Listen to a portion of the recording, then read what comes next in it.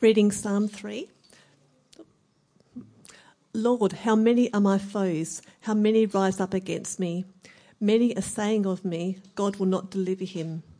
But you, Lord, are a shield around me, my glory, the one who lifts my head high. I call out to the Lord, and he answers me from his holy mountain. I lie down and sleep. I wake again because the Lord sustains me. I will not fear though tens of thousands assail me on every side. Arise, Lord, deliver me, O God.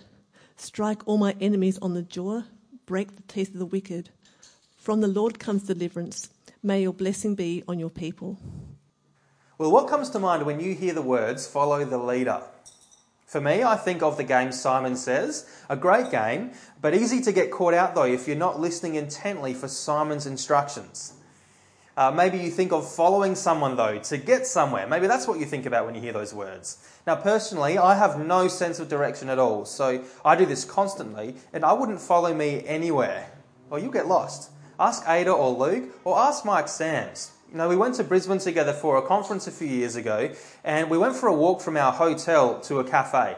And I needed to go back to the hotel room for one reason or another, so I asked Mike for directions. And he looked at me weirdly, and he called me a space cadet. And I went, what? I'm not a space cadet, why are you calling me that? And he said, Jack, we've been walking in a straight line for the last 10 minutes, and you somehow got lost. I wouldn't follow me anywhere. See, what comes to your mind when you hear those words, follow the leader? Well, in Psalm 3 this morning, we read that King David is fleeing from his own son who was turned against him and is trying to kill him. And not only that, but Absalom, who's David's son, has turned almost everyone, David's very own people, against him. How many rise up against me, David says. And I wonder for the Israelites who chose to remain loyal to King David, what was going through their heads as they followed their leader? You know, this morning we're reading about a king who was under immense pressure. And we're reading how this king responds, really, while under that pressure. And about how the fate of the king, well, it's actually a fate that is shared by all who follow him. And that's what verse 8 helps us reflect on today, how this is actually a psalm that those who follow the king can say as well. And now as we go through this psalm today and read of King David's response while under pressure, we're actually pointed to another king. A better king, actually the promised king, Jesus, who David foreshadows. A king who felt pressure in a way we could never fully grasp, but who helps us see how this psalm is one that we can pray as well as we follow him when we feel pressures in this life as well. Now, I'm not sure what you're used to turning to when you feel the pressures of life, but I reckon it's generally about following the leader. And by that I mean going to the thing or the person that you think can show you the way out, who can take some of that pressure off of your shoulders, who can help you deal with it. And I want to say this morning that many good things can help us out during those times when we feel pressure in life, and we can be thankful to God for the many things in this life that He's given us to help us during those times.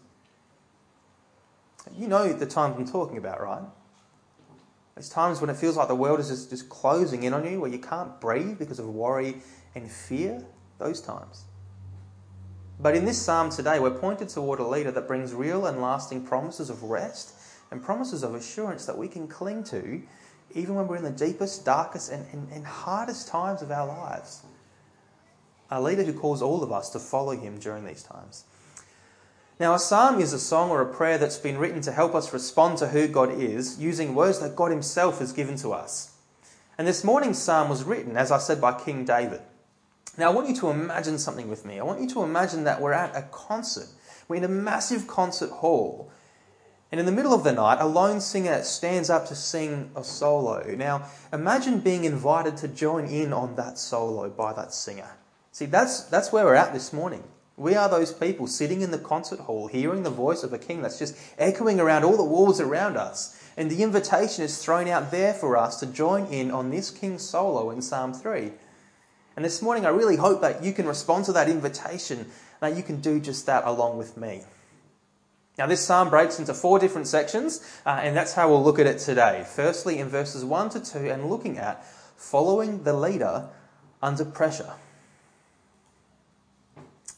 Well, in verses 1 to 2 of Psalm 3, David writes, Lord, how many are my foes? How many rise up against me? Many are saying of me, God will not deliver him. See, here we read the anguish of a king. The first few lines of the solo that we hear this morning is that of lament, of a king under pressure. A king betrayed, hunted, pursued out of his own city from his own throne. And we read of this king's central concern, the thing that really cuts him to the heart. See, David brings before God the many people who've turned against him. How many rise up against me, he writes. But then what could we expect the king to follow these words with? They're trying to kill me.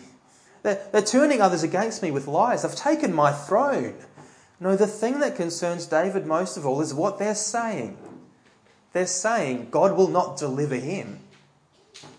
What concerns David more than arrows, swords, war, his throne, even death itself, is these people saying that God will not deliver him, that God is not with him. This is the real pressure that lies at the heart of all of his problems. Words that actually would have echoed down to the Israelites who were following David too, causing doubt, causing fear and concern. Words that were trying to welcome them and call them into the terrible and the painfully empty embrace of God not being there, of the absence of their God. And these are words that actually echo down the entire storyline of the Bible into the ears of another king.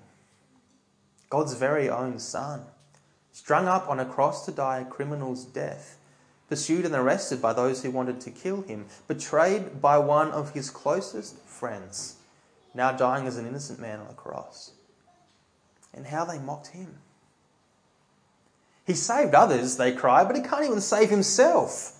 He's the King of Israel. Let him come down from the cross and we will believe in him. He trusts in God. Let God rescue him now if he wants him, for he said, I am the Son of God. In other words, they're saying God will not deliver him. God is not with him. See, for those who follow Jesus, the suffering of our King, the rejection of those who opposed him, well, just like the Israelites who followed David would have felt the impact of those words to him and the suffering of their king, well, we feel the impact of those things today as well as we follow Jesus. And we might feel it in a variety of different ways. A guy called Christopher Ash has written a lot about Psalms, and some of what he's written has been a great help for me as I've read through Psalm 3. And he says this, as one of the king's loyal people, I must expect some overflow of those pressures and not be surprised when I do. And actually, this is precisely what the New Testament teaches, that we will share in the sufferings of our King. Why? Because we follow the leader who was under pressure. In Jesus, we see a king who felt the pressures of life in all of the ways we do, and more. A king rejected by a world that he'd come to rescue. And as those people who follow this king, who follow Jesus, we can expect to feel some of the overflow of that rejection of him. Now, thankfully, in Australia, that rejection is generally just to be looked at and spoken to like we're stupid. It's still really hard, though, isn't it? Especially when it comes from those we love. But it's not the rejection that our persecuted brothers and sisters face overseas, when many instances are threatened with death and do face death because they follow Jesus. Those who follow Jesus feel the overflow of the rejection of him. But in Jesus we also see a human being who faced other pressures in life. Things like temptation, who felt sorrow and grief, who felt weary, who felt alone at times, who had good days and bad days. Someone who faced the same pressures in this world that we do.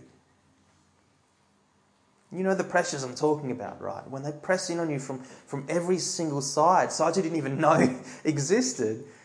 Things that give you tunnel vision until all you can see is that one problem, that one sin, that one temptation, that one disordered desire that just makes you feel pressured and claustrophobic and like you can't breathe. Those times. And in those times, I wonder, have you ever heard those sinister words in your ears? God will not deliver you. Well, King David certainly feels it in Psalms 3 when they're crying out those words against him. So how does he respond? Is it with a defiant sword and a shrewd war counsel? In continued flight to a friendlier people? No, it's not. See, David responds by remembering the promises of God. That's point 2. Following the leader to God's promises. Now, back in our concert hall, there is a shift in tone of our lone singer. See, it's no longer minor chords that stir melancholy and dread, but there's now a rich, warm tone that produces a major change in direction. David says, "But you, Lord, are a shield around me, my glory, the one who lifts my head high. I call out to the Lord, and he answers me from his holy mountain." You see, we're now hearing in this song a unique claim of the chosen king of God's people, a claim that only he can make. Those pursuing him can't make it. Those following him can't even make it. Only the chosen king of Israel, who God has put on the throne, can say these things. You know, in the movement of the book of Psalms, Psalm 1 and 2 stand as really foundational and as an introduction to the Psalms that helps us read them. And in Psalm 1, we read of the importance of God's word or the law and listening to and meditating on it. And in Psalm chapter 2, we read about the importance of God's chosen king. In Psalm 2, we hear God saying in verse 6, "I have installed my king on Zion, my holy mountain." And it goes on, he said to me, "You are my son. Today I have become your father. Ask me, and I will make the nations your inheritance, the ends of the earth your possession." See, it's not for Absalom to decide who God's chosen king is. It's not for the Israelites chasing David to decide this. It's God. And God has always acted towards David by keeping his promises, just the same way he acts towards us today. So David can confidently say these words of verses 3 and 4, words that declare his trust in God as the one who will shield him from harm, the one who is David's glory or his magnificence and dignity as he is king, the one who will lift David's head that is currently bowed under pressure to be held high in victory. A victory that won't come about by David stirring his army with a rousing speech or by gathering his wise counsel together and coming up with a battle strategy. It's a victory that will belong to God like it always has. And David can call out to God for deliverance knowing that he will answer him. To take from Christopher Ash again, he calls this promise an arrow. It's one that has been let loose and flies the length of the whole Old Testament, past lines and lines of kings, and straight to the one king who David was only ever foreshadowing, the true king of the Psalms, Jesus. The king God has set eternally on his throne in heaven. Now, for those who followed David out from Jerusalem, being chased and feeling this overwhelming pressure, just as they shared in the suffering of their king, they also shared in his glory and in his victory. And it's the same for those who follow Jesus, but it's so much better. Because the victory David knows that God will hand him is over man. But the victory of Jesus, that's a victory over death itself. That's a victory over sin. A victory that those who follow Jesus can share in. And this is something that the New Testament reiterates again and again, that those who follow Jesus, as they share in his suffering, they also share in his glory. They share in his victory over sin and death. And now we contribute the same thing that King David did to God saving him. And this is really important, okay? This is the secret. So we've got to listen up, okay? What do we contribute? Nothing. Nothing. Instead, it's the response of David's trusting in God's promises and God saving him that we are called to have. Trust. They're promises that lead us straight to Jesus as the one who is being pointed to, as the one who we are called to put our trust in. The one who can save us from sin. Now, this may be hard to hear this morning if you're hearing this for the very first time, but the way the Bible puts it is that we are all actually guilty of having been just like those people who rose up against David in Psalm chapter 3. Or rather in 2 Samuel, where we read about this. But the thing is, it's not David that we've rejected and risen up against, it's God. And it's his chosen king, Jesus. So we have all said that we don't want him at some point or another in our lives. We have all turned away from our loving and gracious God, and we would all share in the same fate of facing the consequences of that, of God's judgment for it, if not for Jesus, through whom we have a shield from God's wrath, as he takes it all on himself on the cross in our place when he died. And through whose resurrection victory over death we share if we trust in him. He has saved us from the greatest foe of all, sin and death, the penalty of our rejection of God, from the penalty of being those who rejected God's chosen King, Jesus. And he doesn't require anything of us but to trust in him, to trust in Jesus, to be forgiven for this, and to become those people who follow the King and share in the same fate as their King.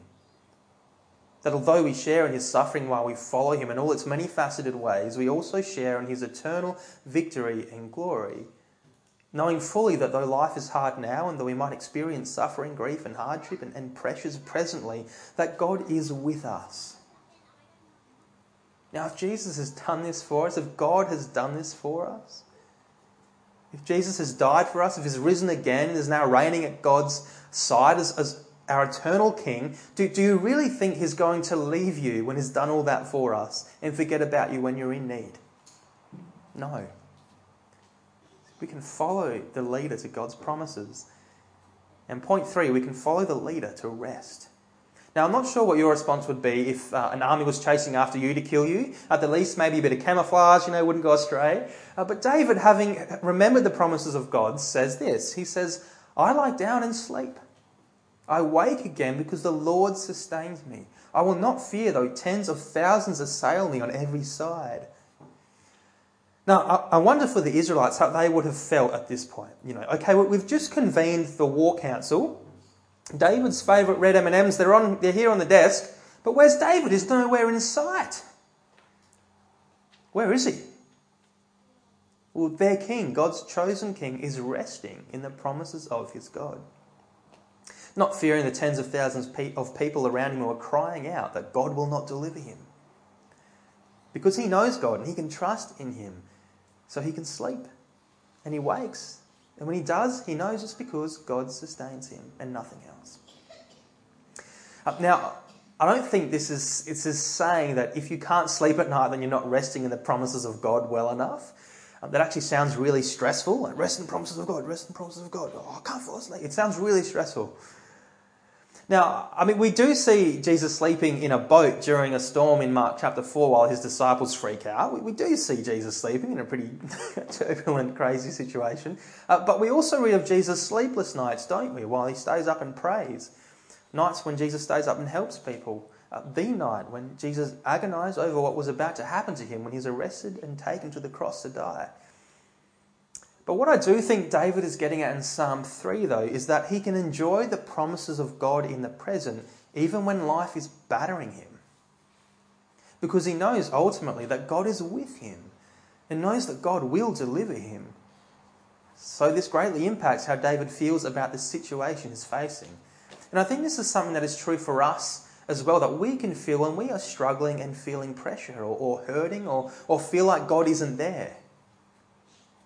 See, when we go through those things, it doesn't mean that we go through life pretending that our struggles and pressures aren't there. See, David doesn't do that in the first few verses. Jesus didn't do that, and it would be ridiculous for us to pretend that this is the case. But what it does mean is that when we are in the midst of the pressures of life, feeling like the sides are closing in, when it might feel like God isn't there and the world is against you, that you can turn back to the promises of God in Christ and know that that's just not true. That God is with you. That he knows exactly what it is that you're going through. Like Jesus knew in his suffering, like David knew in his, even though he was surrounded and didn't know what would happen, he knew that he could call out to God, that God would hear him crying out. He knew that he could turn to the promises of God and follow him. Follow the one who God points us to follow. Jesus, the one who knows our trials and hardships. And the one who's actually dealt with the source of the problems of this world that we face. God says, I've got you. I've got you from the greatest enemy in existence. And if I've got you from that, then I've got you in this. Rest in the promises I've made to you in my Son. Follow the leader. It will be okay. And even if it means your eyes closed for the final time in this life, we can know that they will open again in his presence. When his victory is complete, we can follow the leader to rest in the promises of God. And point 4, finally, we can follow the leader to assurance. Well, finally, knowing the pressure he's under, turning to God's promises, resting in those promises, David proclaims the assurance he has in God's deliverance, the assurance of salvation.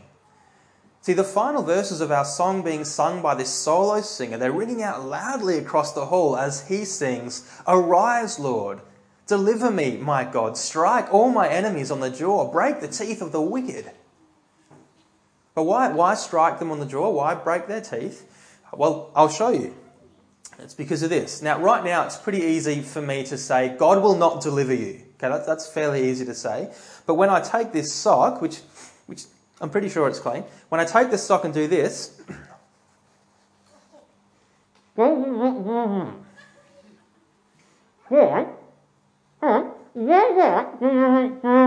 it's pretty hard to say. I can't really say it, can I? It's kind of impossible. Well, just like I can't talk with a mouthful of socks, David's enemies can no longer cry out that God will not deliver him because God will render them unable to. They won't be able to speak those words around their swollen jaws and their broken teeth. And we can know that same assurance today with the pressures that we face in life. Though they're there, though they're hard, when we remember the promises of God and what He's already done for us in His Son Jesus, the teeth of those pressures are just smashed out. The jaws are swollen. Or if that's too graphic, just imagine that sock being stuffed into their mouth.